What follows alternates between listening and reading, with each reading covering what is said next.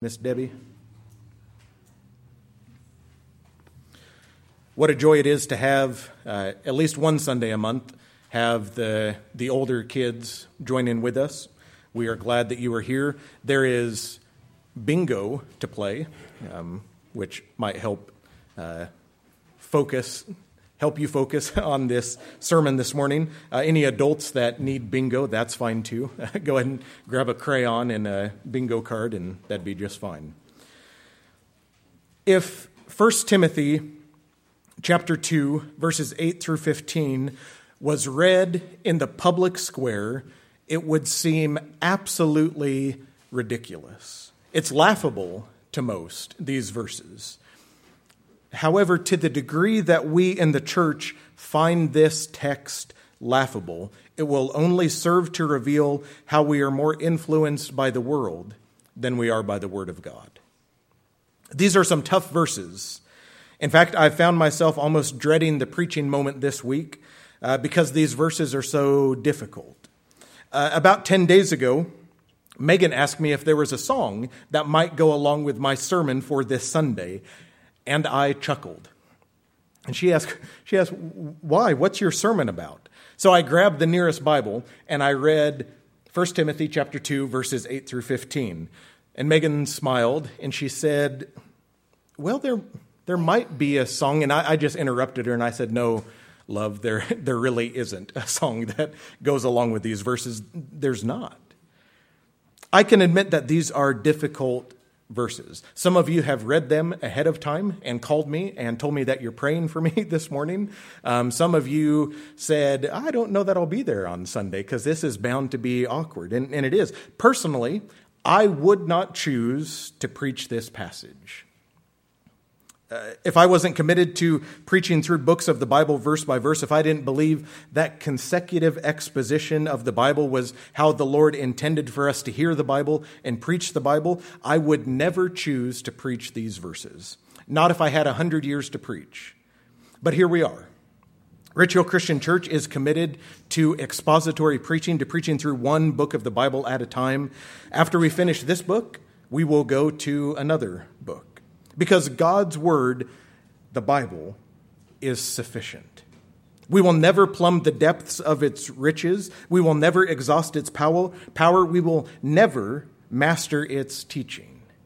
We will never advance from the Bible to something else or to something better. There is nothing better, not for the church and not for the people of God. And make no mistake, those who are not part of God's people need the Bible.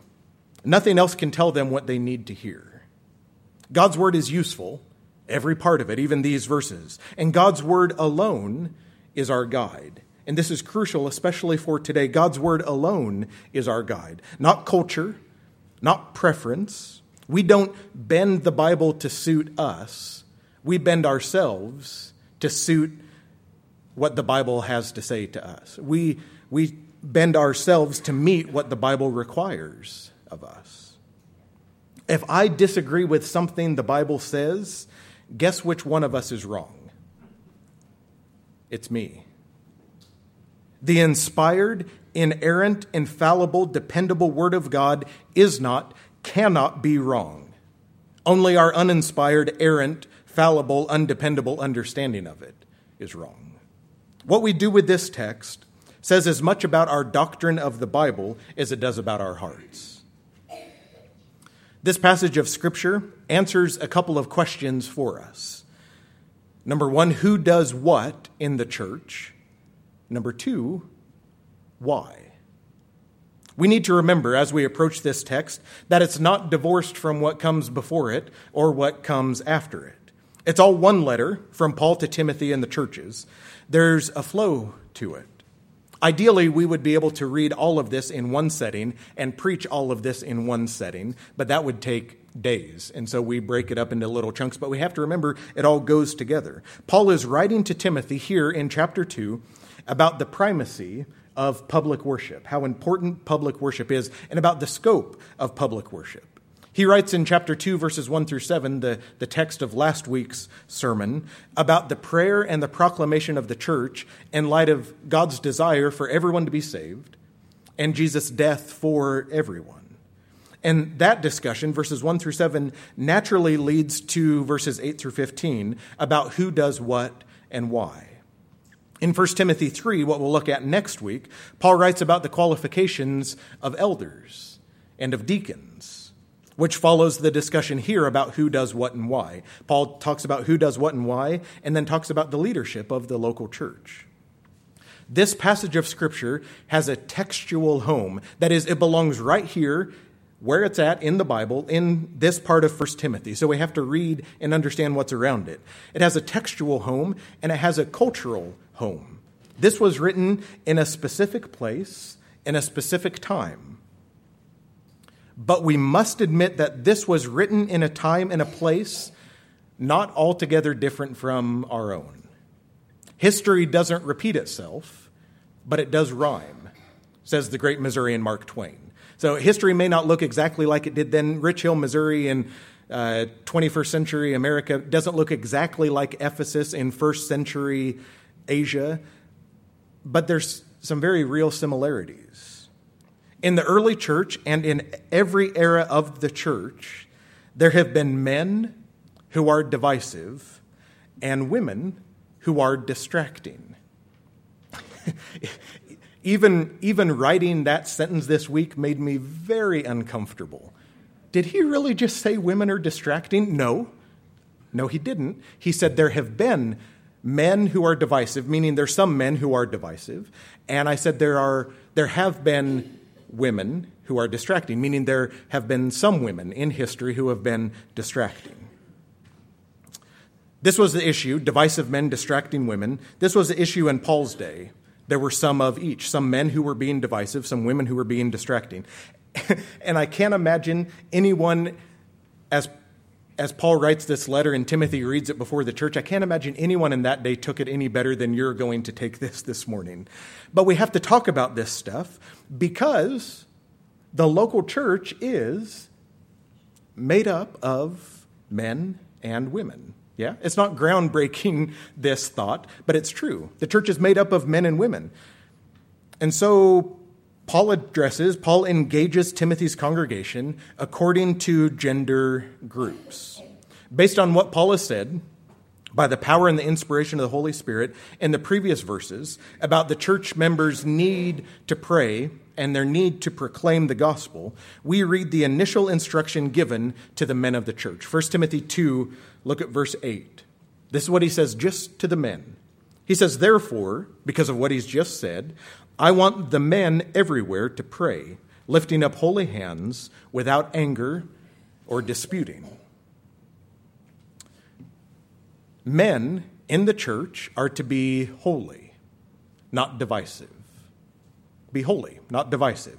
The fact that Paul has to add the without anger or disputing to the end of the call for men everywhere to pray is evidence of the divisiveness present in that day. There were men in Timothy's church who were apparently not leading in prayer at all, or praying in the church while they were fighting with someone else in the church.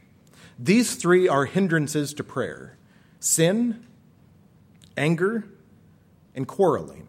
When those three are present, prayer will diminish or it will disappear. Those who come before the Lord must do so with clean hands and a pure heart.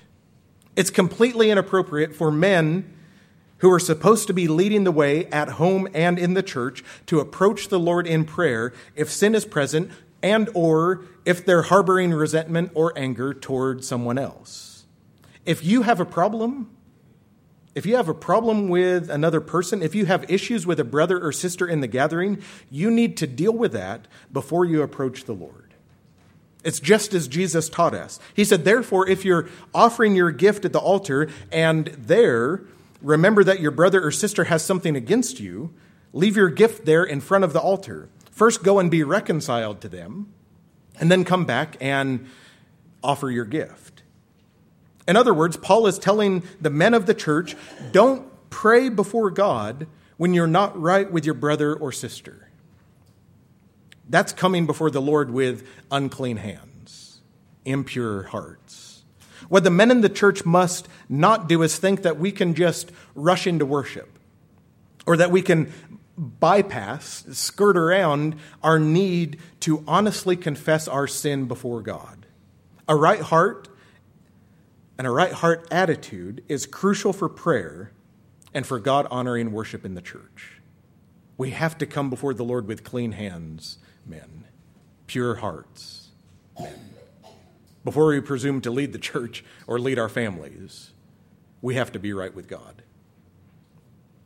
Whether or not we lift up holy hands in prayer is a matter of cultural expression. In Paul's day, the time of worship was attended standing up.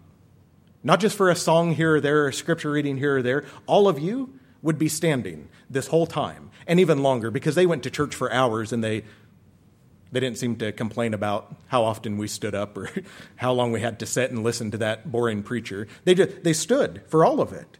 So in prayer, to differentiate the normal posture in worship, in prayer, they would lift up their hands in order to symbolize submission and the thought of receiving from God everything that we have.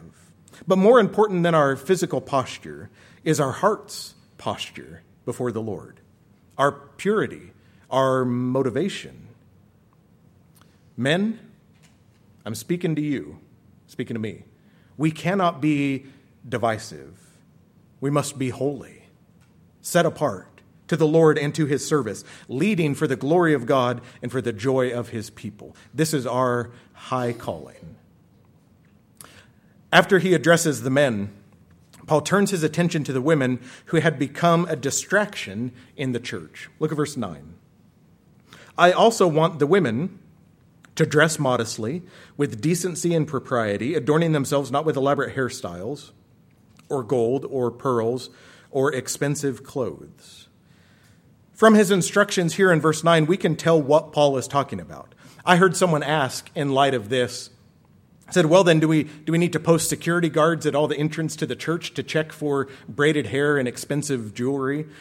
It's probably a bit extreme, and it's absolutely too extreme. But here's the underwriting principle. Women are to be holy, not distracting. Women are to be holy, not distracting. Like many cities in the ancient Near East, and like many places today, Ephesus was chock full of sexual immorality. Just bursting at the seams with sexually immoral behavior. It was common in that day for women to dress in a way that would attract attention, sometimes even dressing seductively on purpose. That's what was going on in that culture. Very different from today. Very different. Nothing like that ever happens. So Paul is giving the women at the church in Ephesus, he's giving them a different model to follow, a better model, a Christian model. Don't dress and behave just like the other women in Ephesus. Dress differently, dress modestly. I want women, Paul says, I want the women to dress modestly. Or, as I learned in Christian college, modest is hottest. Right? You ever heard that? Modest is hottest. No? No, okay. That was the only joke I have. If you don't laugh at that, there's going to be no laughs for the... That was it. I gave you that. That was a... All right, that's your choice. It's fine. Just like the women in Ephesus, Christian women today should, in how they dress, do so with a different motivation than the women of the world. And I know that I am on very thin ice here. Start telling anyone what to do with their body. Start telling anyone what to do, period. What they should or shouldn't do. Start telling women that what they should wear and what they should not wear. You're asking for it, aren't you? I know the prevailing wisdom of the world is, I can do what I want, and if it bothers you or offends you, too bad. If what I'm wearing causes you to stumble or to lust, that's not my problem, it's yours. And to some degree, that's true. But the countercultural wisdom of the church is, honor one another above yourselves. Honor one another above yourselves. Be devoted to one another in love. That's our call. Our call is to work really hard to honor the other, to defer to the other person, to do what's best for them, not what's best for me. What's fashionable in the world isn't always fashionable for the Christian if its purpose is to draw attention to physical beauty or to worldly wealth. Clothing, dress, should be modest. To take some of the heat off of me, let me quote another pastor, and you can be mad with him if you can find him. He's somewhere in Washington, D.C. Good luck. We are extremely liberal, says Platt. We are extremely liberal when it comes to what women wear. Skin-tight clothes, low necklines, high hemlines, and short shorts are the norm. This is the kind of clothing that falls far short of the biblical idea of modesty. The way some women in Ephesus were dressing, the way some women in 21st century America dress, is at best a distraction from honoring God, and at worst, an attempt to seduce men in the church to sin. End quote. Drawing attention to physical beauty is not proper motivation for the Christian. Neither is drawing attention to worldly wealth. The point in verse 9, in mentioning the hairstyles, the gold, the pearls, the expensive clothes, is that these things were highlighting the distinction between the wealthy and the poor in the early church. The desire of a Christian woman, the Christian woman, is not to distract, not to draw attention, but to clothe herself with good deeds. Not to draw attention to herself, but to point everyone to the one that she worships. And this is far more important. Verse 10 says this, "Don't dress yourself this way, but with good deeds, appropriate for women who profess to worship God." There's appropriate and there's inappropriate. And the standard is the Word of God, not what's popular or commonplace in the world. Paul speaks to the men, and then he gives them some instruction. Then he turns his attention to women and gives them some instruction. And now he speaks to the whole congregation, and he tells them that there are distinctive roles in the church. There are distinctive roles in the church. These next verses answer the who and the what and the why. Who does what and why, we might ask. We might even entitle the sermon, Who Does What and Why. If you thought the last couple of verses were a little bit awkward, just listen to this, starting in verse 11. "A woman should learn in quietness and full submission. I do not permit a woman to teach or to assume authority over a man. She must be quiet. For Adam was formed first, then Eve. And Adam was not the one deceived, it was the woman who was deceived and became a sinner. But women will be saved through childbearing if they continue in faith, love, and holiness with propriety."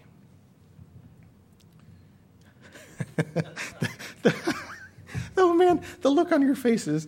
All right, so we'll get the hardest of these verses out of the way because there's like 47 interpretations on verse 15. No one has any idea what to do with verse 15. We just don't. But we're going to take a stab at it.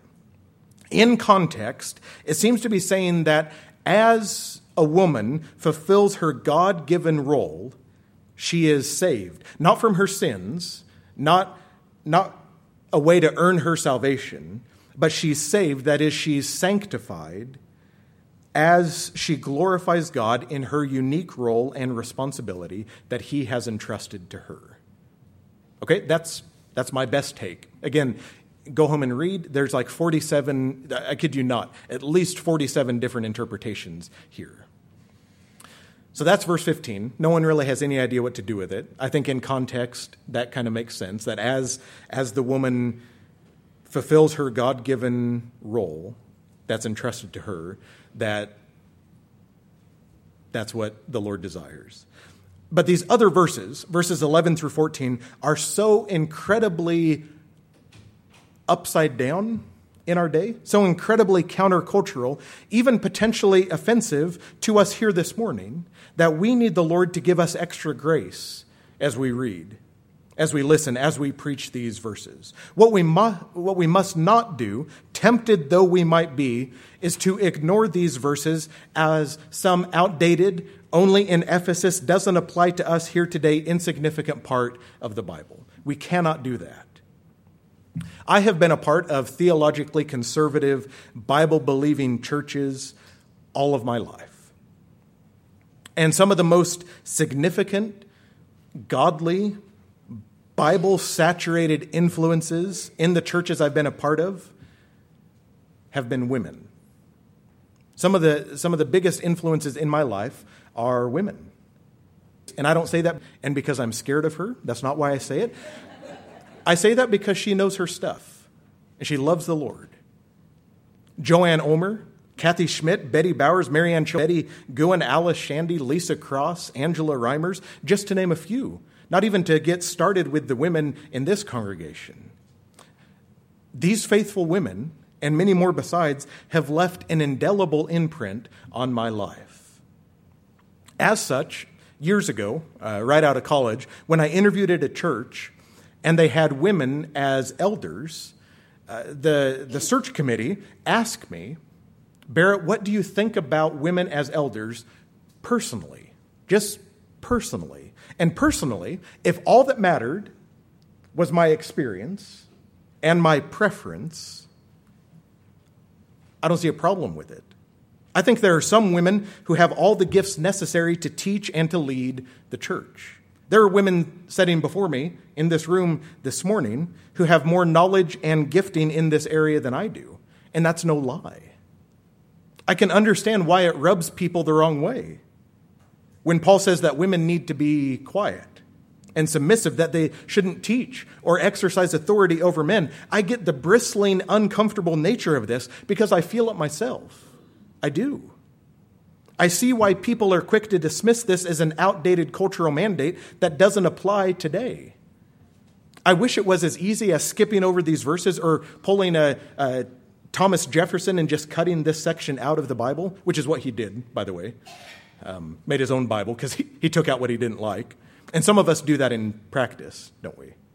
We ignore what we don't like, and that's another sermon. I wish it was as easy as just skipping this, but it's not.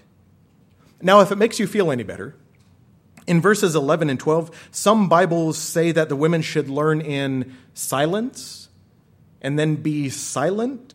The word used there in verse 11 and 12, which some versions translate silence or silent, is the same word used in verse 2. 1 Timothy 2:2 says this. 1 Timothy 2:2 says, "For kings, pray for kings and all those in authority, that we may live peaceful and quiet lives." Quiet lives. Same word, verse 2 as verse 11 and 12. Same word, translated as quiet. The point is not that women must be completely silent in the churches, any more than we would want to live completely silent, wordless lives. That's not the goal, and why some translators translate it as silent and silence is beyond me. Because it's the same word. They call it quiet in verse 2, and then they say silent. So as an aside, maybe that makes you feel better. A little sugar on this really tart, bitter tasting, whatever this is. Here's the bottom line. In the church, who does what and why matters.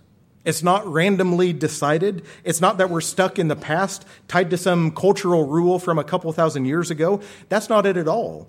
It goes back way further than that. There are distinctive roles in the church reflective of the created order.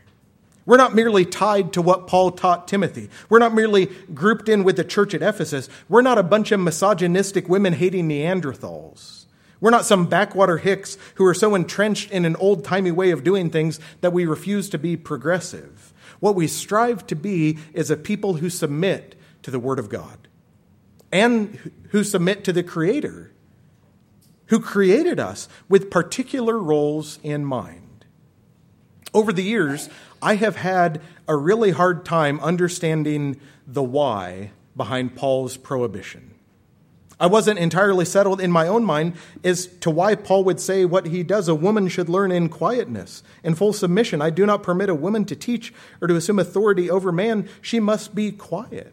This raises a lot of questions for me. I wasn't entirely settled in my own mind until I got to verses 13 and 14. Verse 13 specifically. For Adam was formed first, then Eve. For Adam was formed first, and then Eve. For Paul and for us, this is the only reasoning that we need. We're not out of date or out of line when we assert that women are not to teach a man or exercise authority over a man within the confines of the local church. We're not out of line. We are in line with our Creator and His purpose. The discussion essentially comes down to cultural order versus created order. Or to put it more personally, it's cultural order versus the Creator's order. Do you see the difference? What we're talking about? For the same reason, stick with me here, for the same exact reason that we believe marriage is between man and woman, what God decided in Genesis 1 and 2, we believe that men and women have different roles in the church. It all goes back to the creation, the Creator's order of things. It may not reflect cultural order, and boy, culture is getting further and further away from this. It just is. The church, in a lot of sectors, is getting further and further away from this. Well, it's outdated. I don't like what that says. No, that's not, I know what it says, but that's not how we're going to do it. My parents' home church split years ago when I was at college, as if my being there could have done something to change it. No. My parents' church split because one of the elders pointed at the pastor and said, "Don't you go throwing that Bible at me. I do not care what it says." And so my parents and a bunch of other people said, "Okay." And they left, and rightly so. We are getting further and further away from what this has to say. It may not reflect cultural order, the women's liberation and feminism of the last generation, and don't blame everything on this generation. It started years ago. The women's liberation and feminism of the last generation, the belief of gender fluidity of today, this doesn't reflect the cultural order, but it is reflective of the Creator's intentional design and order. And the created order, the Creator's design has to be more important to us. At least it should be. Please note, in this discussion, men and women are created with equal dignity, equal significance, equal importance. Make no mistake about this. Men and women are equally valuable before God. They're created in His image, men and women both. The Apostle Peter writes in his letters, he says, both men and women are co-heirs of the grace of God. So to demean men or women is to sin against God. And that's not at all what Paul is doing. 1 Timothy 2 has nothing to do with the value of women versus men, but it does speak about the roles of women and the roles of men. God created men and women with complementary roles. Some say that this is a result of the fall. After Adam and Eve sinned, then no. God created this before there was sin. This is not something that happened post-sin. This is God's good and gracious purpose from before He spoke the world into existence. Men and women are different and distinct in their respective roles. They are helpmates. Man created with a role that complements woman, and woman created with a role that complements man. Bone of my bones, flesh of my flesh. We need one another, not to do the same thing, but to do complementary things. God has given men and women distinct roles, both at home and within the church, and there's nothing wrong with that. As Alistair Begg puts it, women are better than men. at being women. Men are better than women at being men. Yes? It's clear from this text and from what Paul writes in chapter 3 that women, the role that they have been entrusted with in the church, women should not teach as pastors and elders and overseers. Women are not to teach or to exercise authority over men. So says the Word of God. But, listen, there are men who don't meet the biblical gifting or biblical qualifications to be pastors or elders or overseers either. It's not that Paul's not saying men are in and women are out. Men do whatever you want, women shut up. He's not saying anything like that. He's not. It's not that men are in and women are out. No. Only a select few men are called and equipped to be elders, to be the teachers and the leaders of the local congregation. How we handle the truth of this passage, how we deal with this, matters. We submit ourselves, every part of ourselves, to God's word and to God's design, trusting that He knows better than us. Do you think maybe that's true? That He knows better than we do? Ours is a joyful submission. A joyful submission, not an angry or begrudging submission. Our working within God's design speaks a better story. Speaks a better story. Maybe not a more culturally acceptable story, but it is better. It speaks of submission to God's word and to God's authority, and that's a story worth telling. That's a story that will stand out from the culture of today. It's a story that will shock and surprise. You're telling me that women can't be pastors in your church? There's no women elders in your church? No? Let me tell you why. Because we believe what God's word has to say on this. We believe that God's creation is good and that He created man and women to complement one another, to help one another, and to serve distinctly. Boy, it's different, and boy, is it offensive. And I know that. It can be.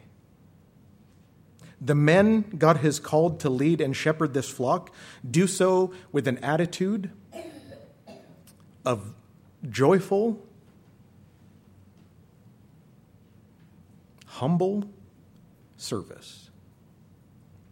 With the realization that we are no more important or crucial to God's plan than anyone else. The women of this flock are gifted to serve and to teach under the direction of the elders, to make disciples, to pray, to minister in their proper God-honoring roles. We don't want you to be silent.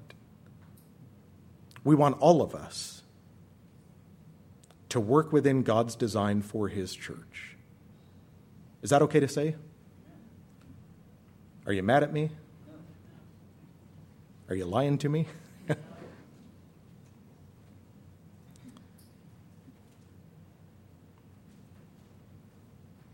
There are distinctive roles in the church, reflective of the created order. We, church, are to be countercultural in many ways. We are. We're just to be different. People are to look at us and say, that's different. It's a little weird. What's up with them? We're to be countercultural in many ways, and this is one of them. We do this in order to show the surpassing worth and value of knowing Jesus Christ, serving Him in the way that He sees fit, not in whatever way makes things easier for us or makes us more comfortable. We serve Him, we recognize His authority and the timeless authority of His word. We're different. Can we all just, you're different.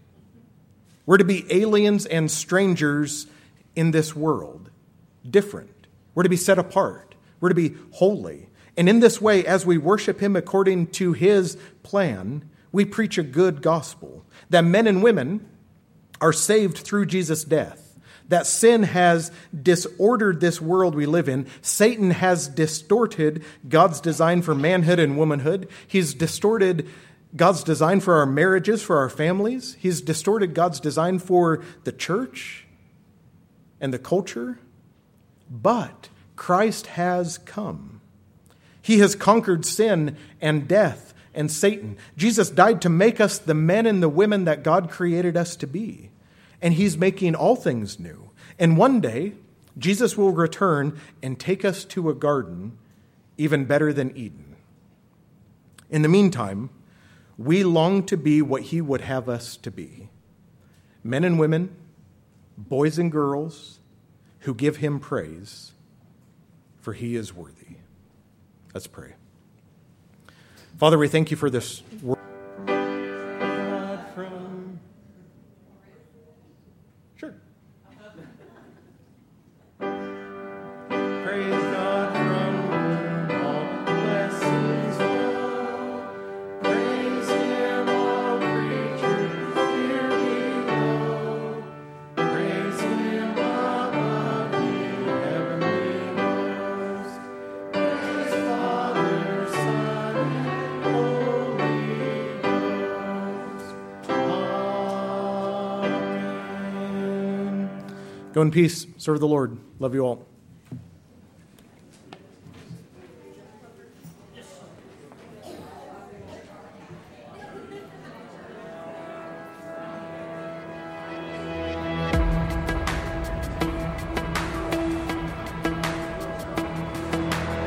We hide pain in the weirdest places, broken souls with smiling faces, fighting for surrender, for now and the after, yeah. Just look around and you see that people are scared to say how they really feel. Oh, we all need a little honesty, yeah.